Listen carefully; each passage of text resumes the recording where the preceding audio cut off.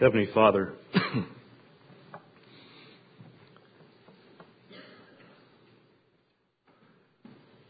thank you for giving us voices that we can worship you.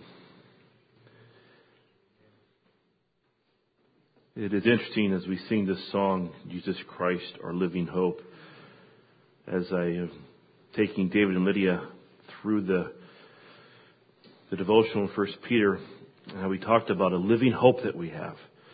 That in the midst of such trials and persecution as those Gentile believers were going through, Peter reminded them that they have a living hope. That the proof of their faith, which is more precious than gold,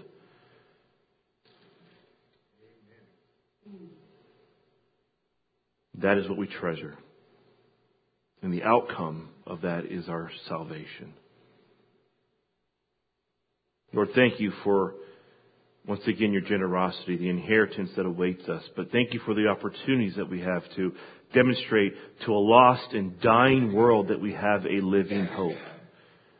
It is not a hope that disappoints. And Lord, speak through me to bring glory to yourself. I want to put you on display this morning from this pulpit. In Jesus' name I pray.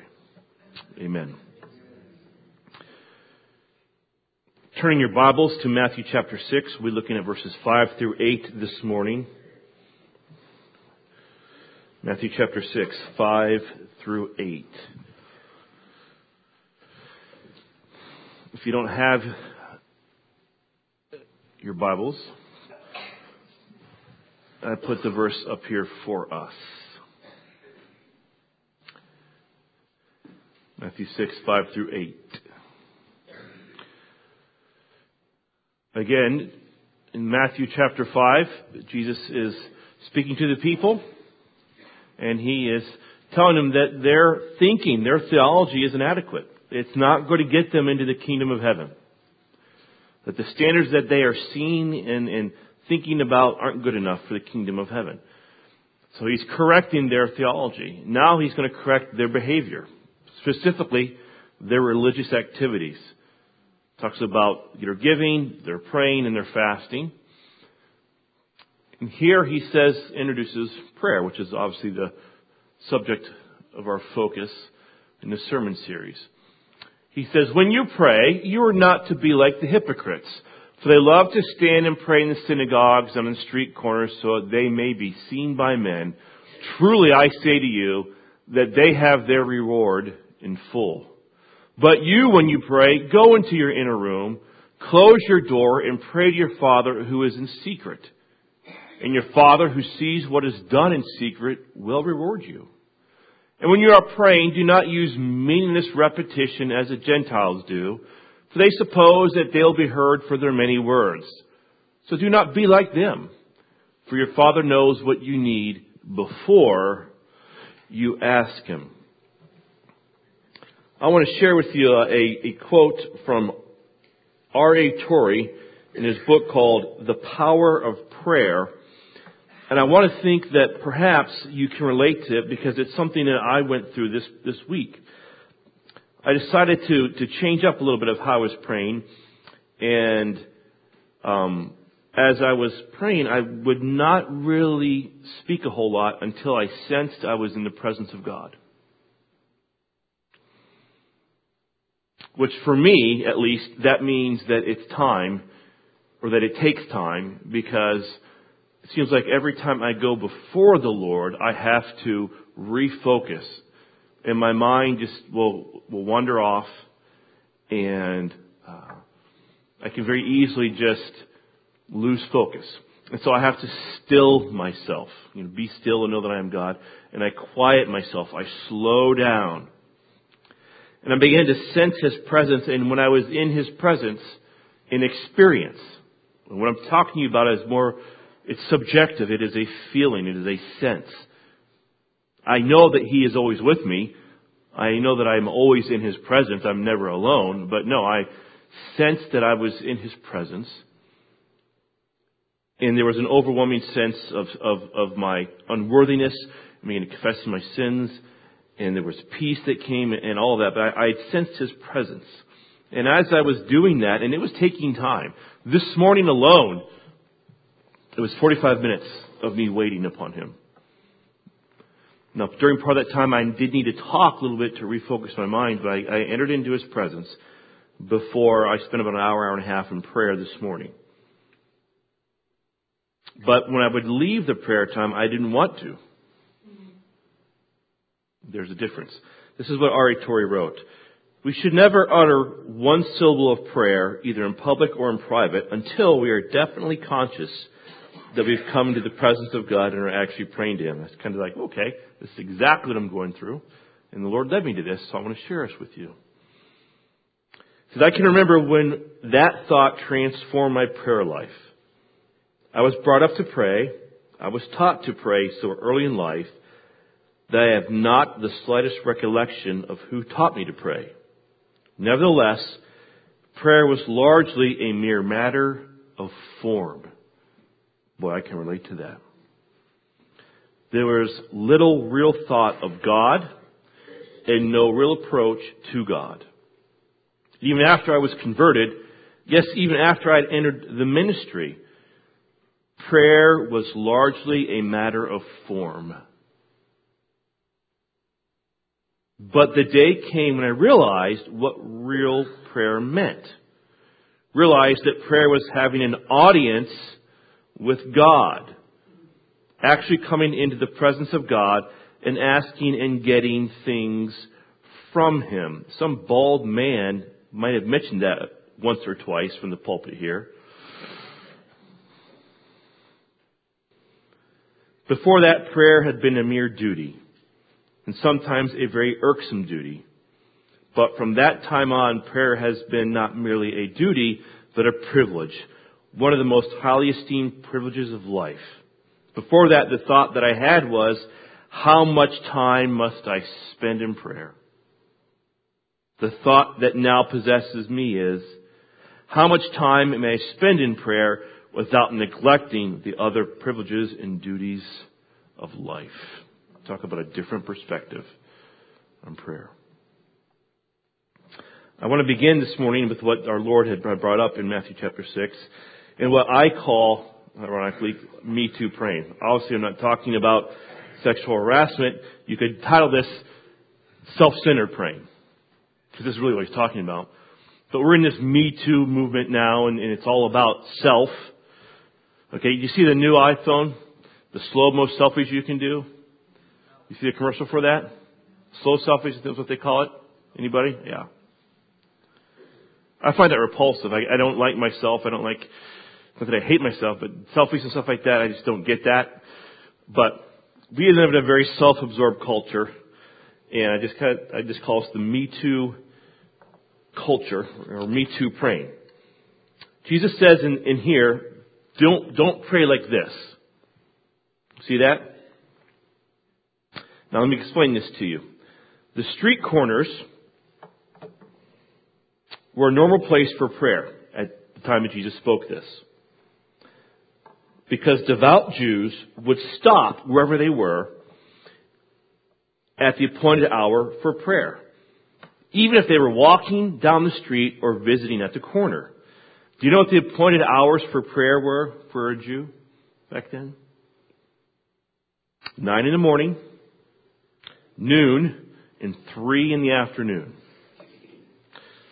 So historically, we can see that prayer was a priority for a devout Jew. But what I want you to notice from the text is something that would only be revealed if you took the time to do proper exegesis. Now, I've been here long enough, you should know what that word means. You really studied the text and went to the original language and the historical context and so on. Because if you go to Matthew chapter 6, verse 2, what does it say? Well, back in verse 2, when Jesus talked about giving to the poor in the streets, he used the Greek word room, R-H-U-M-E, which refers to a narrow street. Look at Matthew chapter 6, verses 1 and 2. Beware of practicing your righteousness before other people in order to be seen by them, for then you will have no reward from your heavenly Father who is in heaven. Thus, when you give to the needy, sound no trumpet before you, as the hypocrites do in the synagogues and where? In the streets. There's the word. That they may be praised by others. Truly I say to you, they have received their reward. But in verse 5 that we just read, he uses the word wide for streets. Not the word narrow for streets, but the word wide for streets. And it refers to a wide major street, or thus a major street corner where a crowd was most likely to be. So are you getting the picture? The time of prayer comes, guess who would position themselves in the big audience, in the big street corners? Yep, the Pharisees. Again, the appointed hours were at 9 in the morning, noon, and 3 in the afternoon. Perfect time for people who wanted to be seen praying because they were busy times of the day. Pompous hypocrites would gather at busy street corners at these times to be seen praying. Of course, the implied fault here is that the hypocrites love to pray where they would have the largest audience. Obviously, our Lord's point is this. In your prayers, make sure you're communing with God and not performing for men. Make sure you're communing with God, not performing for men. In other words, prayer that calls attention to self, it has no place. Now, we don't do that in Christianity. We don't have set times of prayers, and we don't go to the street corners where people are to pray. In fact, prayer is very, very personal and private. Right? And we will go to a closet or a room and to pray, but we still offer up self-centered prayers. Well, how do we do that? And I'm seeing smiles break across your faces because you know the answer to that question. You bring to Him the list of everything you want. And it is you talking all the time, hoping that you'll wear God down to give you what you want. I have prayed that way. I find praying that way exhausting.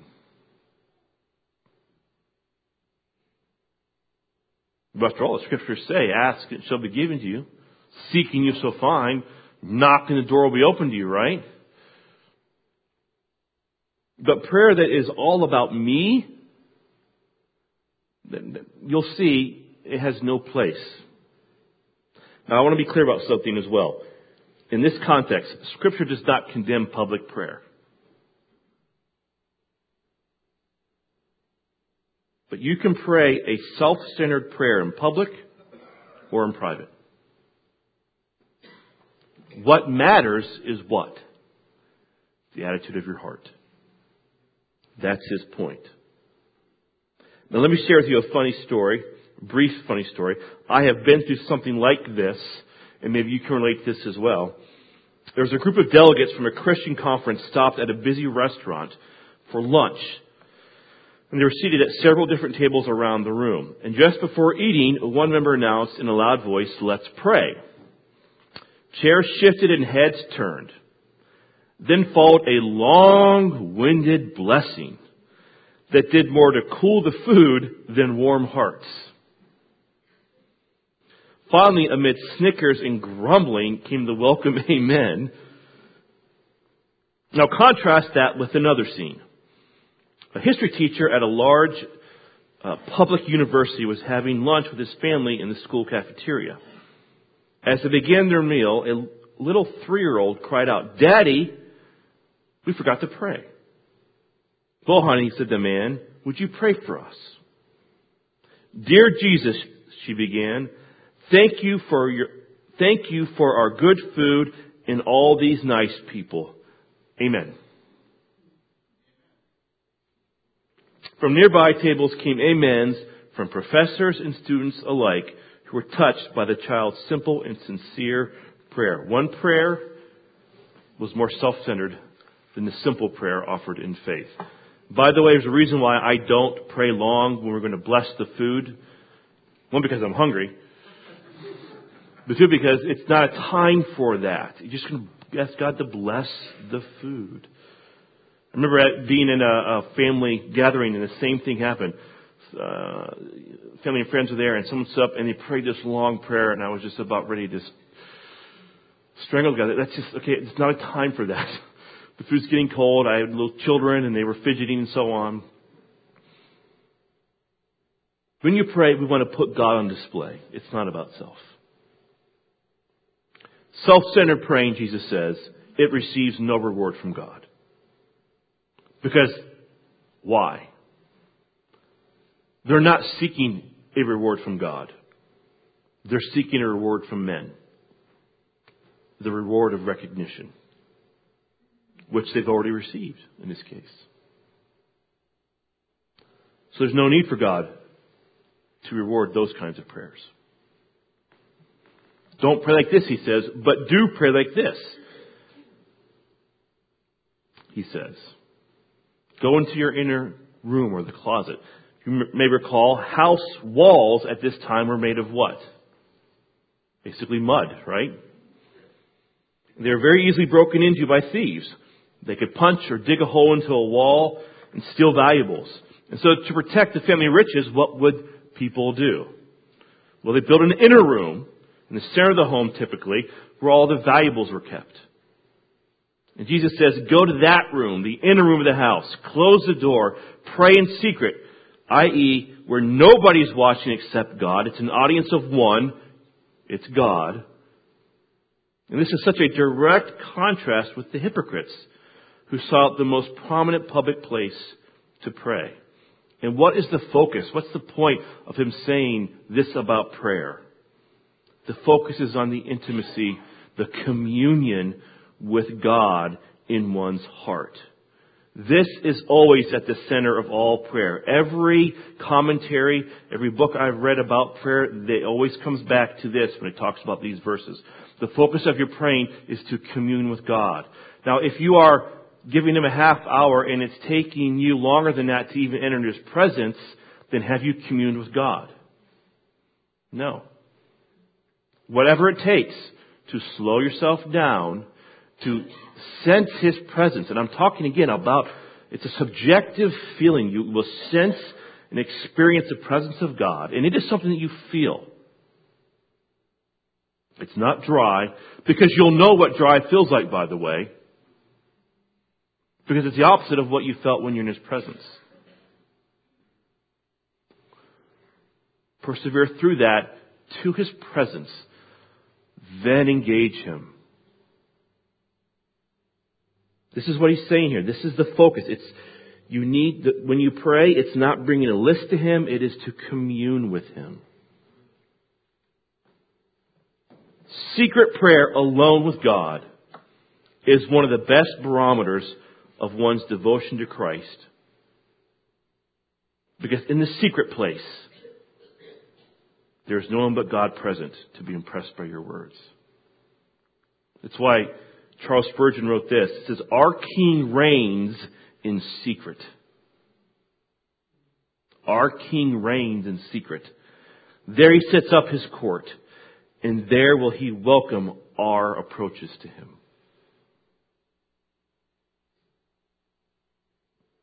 If you pray this way, Jesus says, then your heavenly Father, who sees what is done in secret, will what? He will reward you.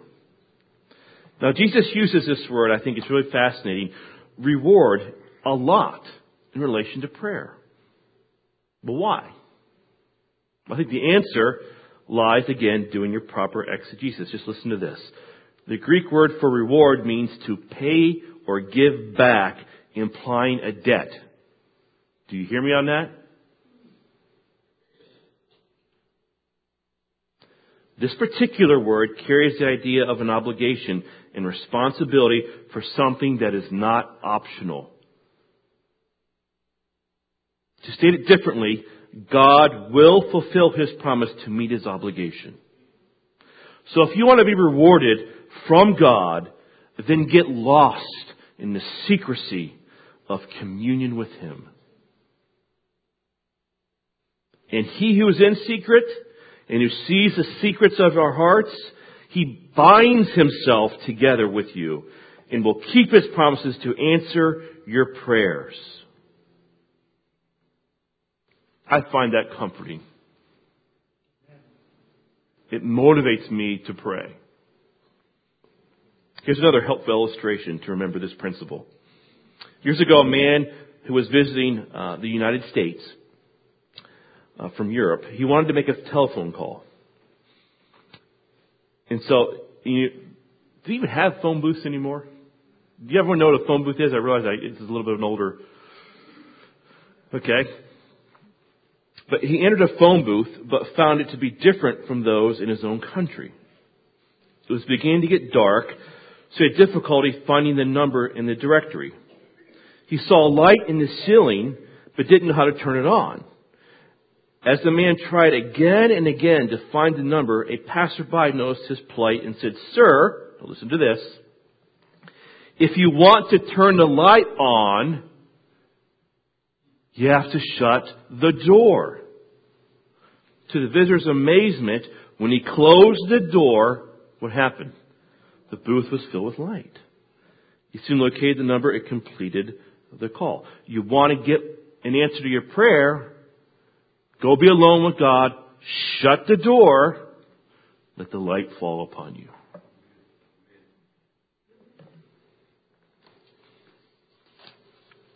Don't. The Me Too praying. Don't pray like that. Make it about Him. The second type of prayer He wants you to avoid is what I call mechanical praying. Now the Me Too praying, it obviously the focus is on self, and it overplays prayer. It makes this big show of prayer. Whereas mechanical praying, it really kind of underplays prayer. It's sort of indifferent about prayer because it just rattles off meaningless words. Meaningless repetition literally means, in the Greek, to stammer or to stutter and to indicate mumblings or mutterings. And so Jesus says, when you pray, don't mutter and mumble mindless, meaningless terms like the pagans who think that they'll be heard for their many words. There is no communion with God if you do all the talking. That's not a relationship either.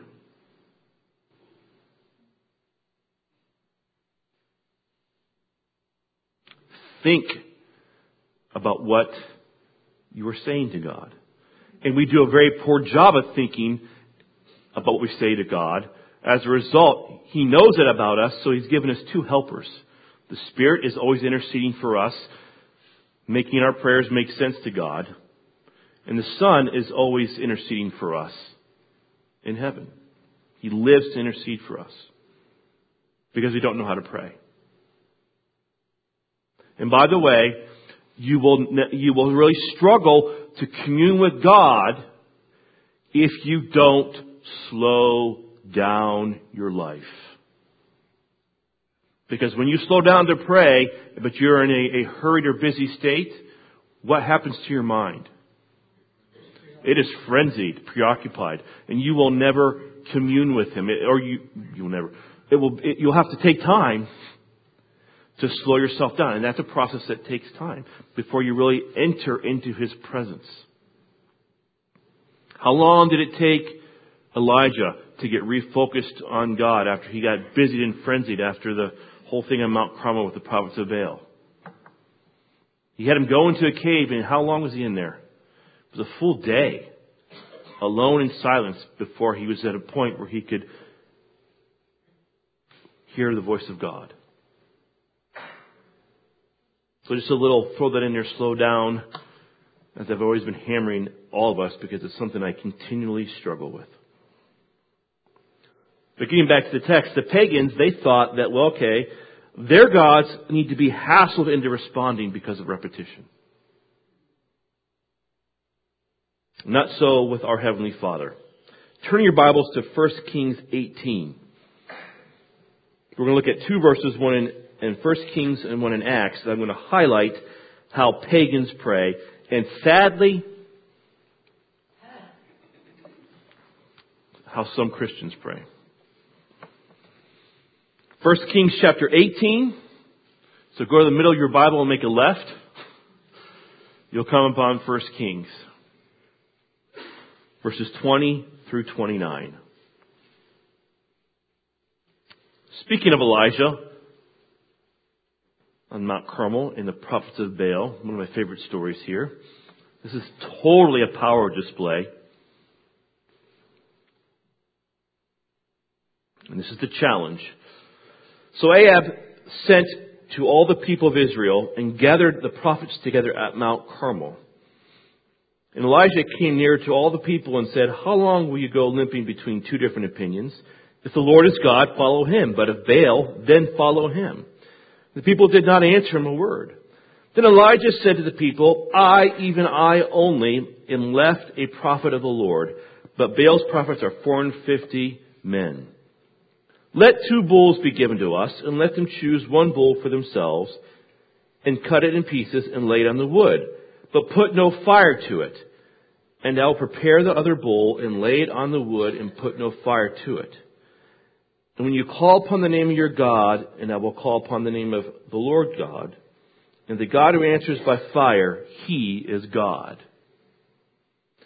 And all the people answered, "It is well spoken." Then Elijah said to the prophets of Baal, "Choose for yourselves 1 bull and prepare it first.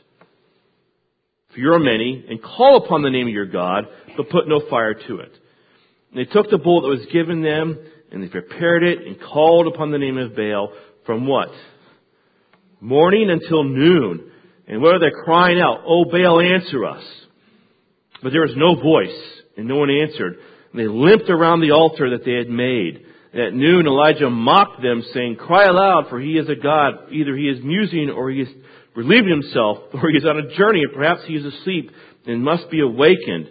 And what did they do? They cried aloud and cut themselves after their custom with swords and lances, until the blood gushed out upon them. And as the midday passed, what were they doing? It says they raved on. That's the meaningless, mindless repetition. That's how the pagans would try to appease their God. Now, turn to Acts chapter 19, verses 23 to 34. Let me give you a New Testament example of how pagans pray.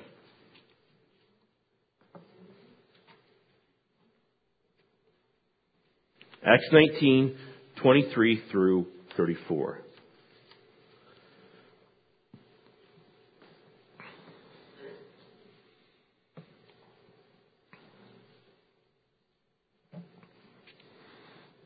So about that time, this is Paul in Ephesus, there arose no little disturbance concerning the way, meaning the Christian faith. For a man named Demetrius, a silversmith, who made silver shrines of Artemis, brought no little business to the craftsmen. These he gathered together with the workmen in similar trades and said, "Men, you know that from this business we have our wealth. And you see and hear that not only in Ephesus, but in almost all of Asia, this Paul has persuaded and turned away a great many people, saying that gods made with hands are not gods. And there is danger not only that this trade of ours may come into disrepute, but also that the temple of the great goddess Artemis may be counted as nothing, and that she may even be deposed from her magnificence, she whom all Asia in the world worship." When they heard this, they were enraged, and they were crying out, "Great is Artemis of the Ephesians." So the city was filled with the confusion.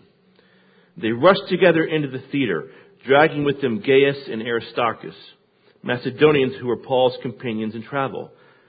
But when Paul wished to go in among the crowd, the disciples would not let him. And even some of the Asiarchs, who were friends of his, sent to him and were urging him not to venture into the theater.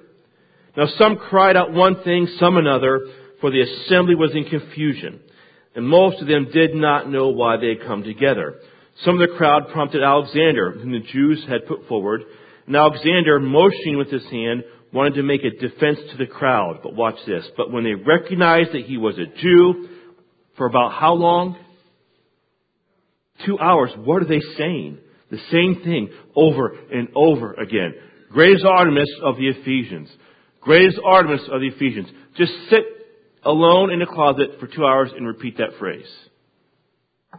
That, folks, is mindless, meaningless, exhausting repetition. That's how pagans pray. I have a father. I do not talk to him by repeating the same phrase over and over and over again. For those of you that have a father that's still alive, is that how you communicate with your father? Then why do you talk to God like that?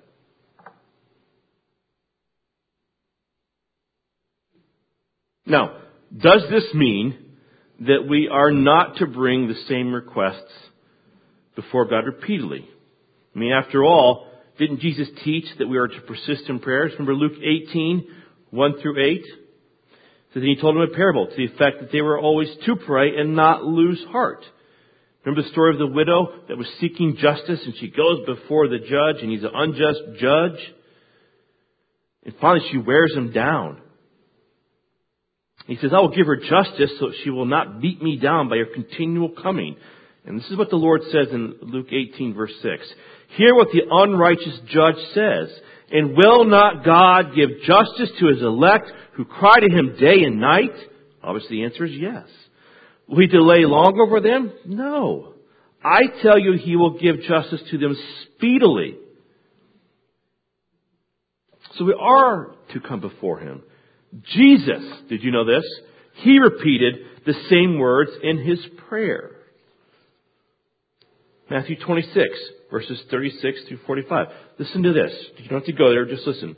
Then Jesus went with them to a place called Gethsemane. He said to the disciples, sit here while I go over there and pray. Taking with him Peter and the 2 sons of Zebedee, he began to be sorrowful and troubled. Then he said to them, my soul is very sorrowful, even to death. Remain here and watch with me.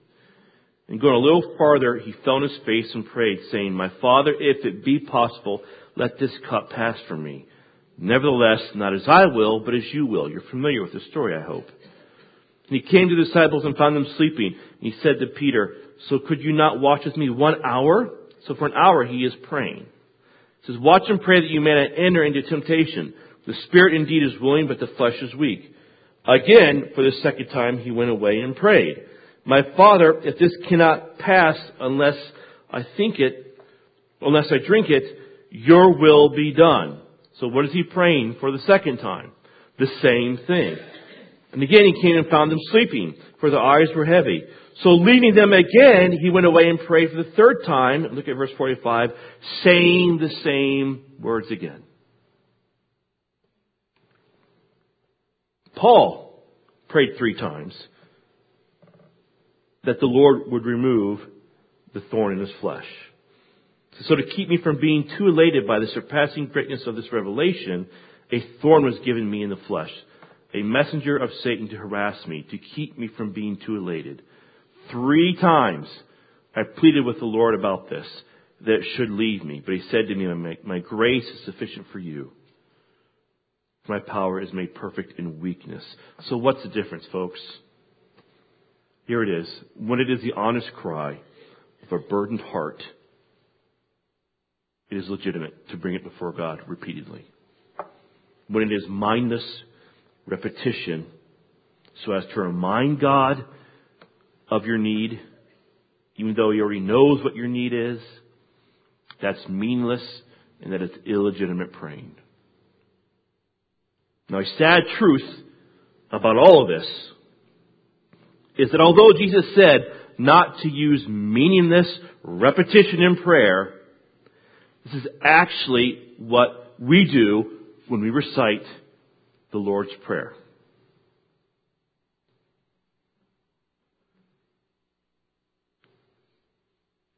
Matthew 6, 9 to 13 has become to too many people who recite it in churches on Sundays meaningless. It's rote, mechanical, heartless reciting. Think about the absurdity, and you'll understand this more when we break down the Lord's Prayer. Athletes pray this prayer before or after a football game. And we're repeating the Lord's Prayer. Think about that for a moment. What does that have to do with a football game? A little bit, but they have no idea really what they are saying. Because it starts off with, Our Father in heaven, hallowed be thy name. God comes first in our praying. God is not first in their minds when they're reciting the Lord's Prayer before a competition. Right? So how absurd it is to sit there and to just pray this prayer. And they are closing their eyes, they're bowing their heads, and they're reciting a prayer, and it's nothing more than rote, mechanical praying. And Jesus says, don't pray that way. If you come from the Catholic faith, you have to retrain your way how to pray, because there's a lot of routine, ritualistic prayers that do nothing to encourage communion with God. That's the whole point. Again, every commentary I read, looked at a number of them, make this point about Matthew 6, 5-8. It is, you are to commune with Him. That's the purpose of His instruction in praying. Now, as we close, communion with God, I want you to get this, it takes time. Now, there are men in the history of humanity that have most fully illustrated Christ in their character and have most powerfully affected the world for Jesus Christ. They are men who have spent so much time with God to make it a notable feature of their lives. We know who John Wesley is. He spent 2 hours daily in prayer. He began at 4 a.m. Of him, one who knew him well wrote, he thought prayer to be more his business than anything else. And I've seen him come out of his closet, literally he would go to a closet and pray, with a serenity of face next to shining. Martin Luther said, if I fail to spend 2 hours in prayer each morning, the devil gets the victory through the day. I have so much business I cannot get on without spending 3 hours daily in prayer. He had a motto, he that has prayed well has studied well. Are you beginning to see again why I have railed against the 5-minute devotional?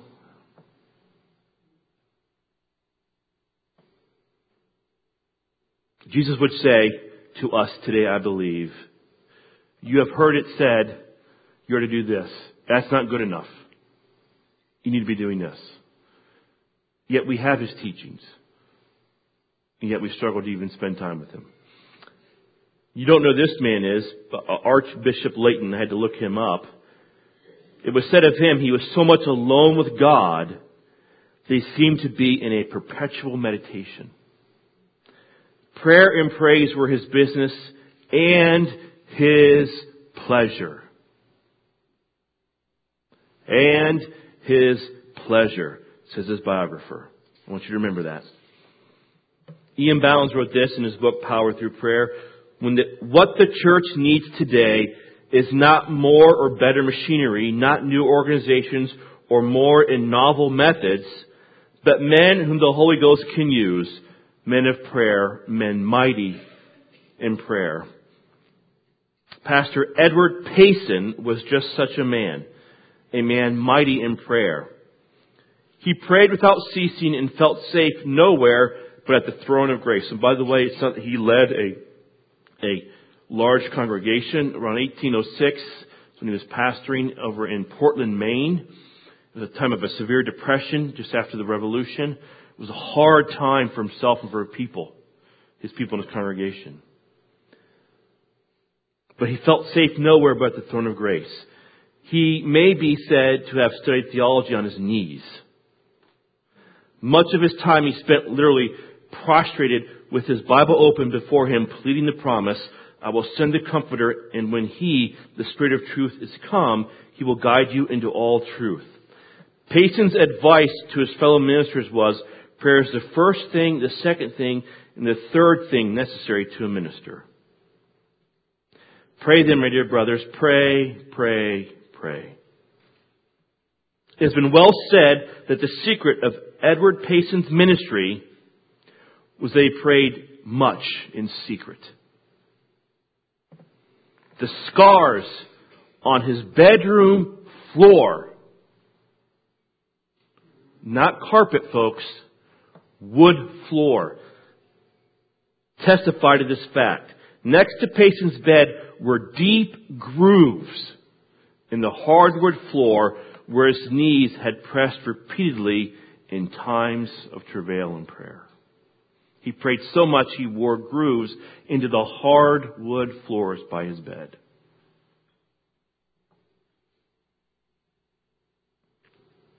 Now, I remember growing up in ministry and reading this book by Ian Bounds and hearing other people talk about it and say that, don't feel bad that you can't pray like this.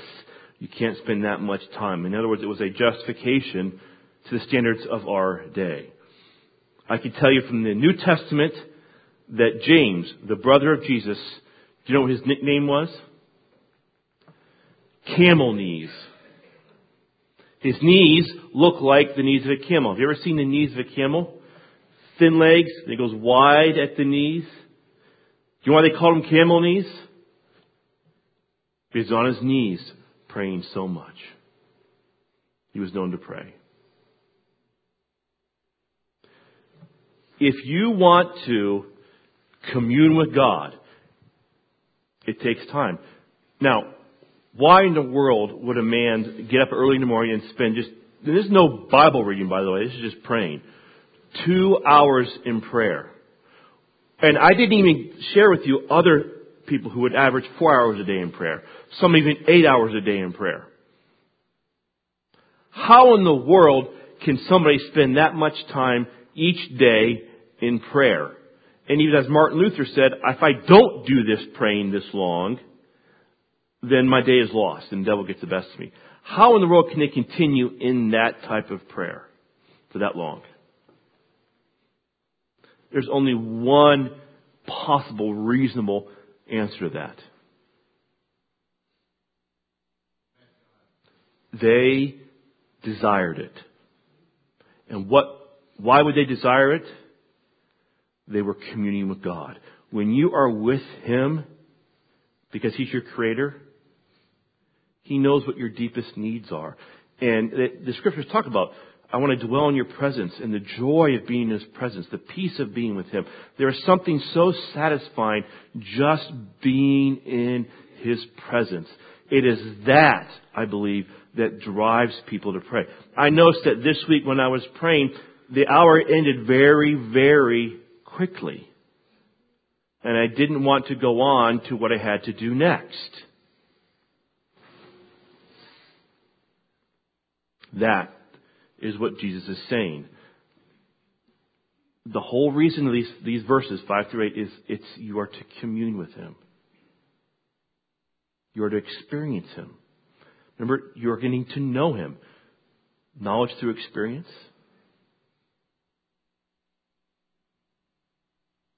And so I'm asking you to do that this week. Gulp for some of you. I'm not talking reading your Bible. You can pray through it if you want, but slow down inwardly and engage Him. Dare not say a word until you sense you are in His presence. And then you know what else I found as I began to practice prayer again this way? I just simply wanted to worship Him. And so it was very little asking, but a whole lot of just adoring Him. And it was satisfying.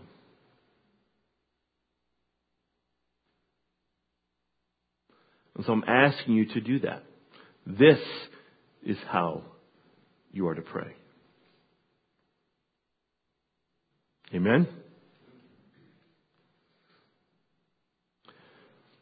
Debbie, can you, in the worship team, come up and we'll close with a song? John. Pastor Chris, I have a question. And people, please have patience with me because English is not necessary. I'm an old man. I pray just because I know Right. I should pray. But I don't pray because there's no hungriness in me for praying. Mm-hmm. Why? I am old man. No? Why in myself, in my soul, there's no hunger. There's no thirsty for praying. I pray just because I know I should pray. Without praying, I'm lost. Right. I would say that, to give you off the top of my head a couple of biblical reasons, that number one is there could be some sin you're clinging to. Number one. The times of intimacy that I've experienced with Him came after, by the way, times of confession. I found myself crying out for the mercy of God. He would be merciful and even meet with me, because I'm one who is just not worthy to be before Him. Number two is He's also stretching my muscles. I've experienced that and still do struggle with, Lord, I don't have this hunger. I've consistently met with You, but I don't have this hunger. It's just not there. And He's teaching me to persevere through that, to see how much I just want to be with Him. Because the reward for me, it really isn't that this prayer would be answered or that the church would grow, or that Don, Cruson would become this great man of prayer, whatever I'm joking here, but you get the idea here. Okay? Or that his trains would be ready for me so I can watch his trains, right, Don?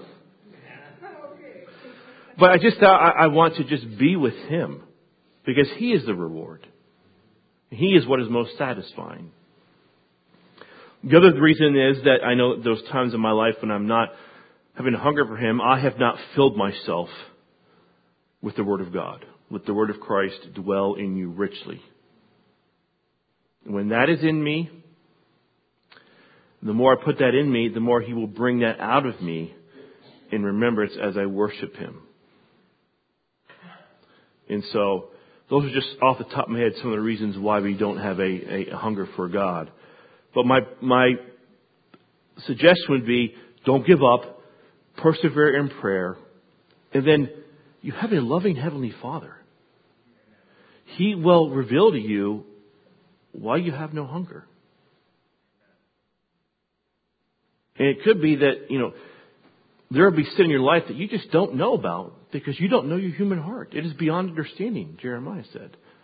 But God sees everything. And He will reveal to you what it is. And you can confess it. And I know this, that He will meet with you if you seek Him with your whole heart. Now, there are dark nights of this, of the soul, hard times you got to persevere through. But what He is teaching you when you go through those difficult times, how do you create hunger, by the way? Don't eat. How do you create hunger for God? Remove fellowship with Him. You know what it's like to have fellowship with Him? I want that. He removes it. What does it create in you? Hunger, more hunger for Him. So persevere through that, John. You will find Him. Amen? Father, would You bless our worship as we exalt You this morning and as they drop the mic. Amen.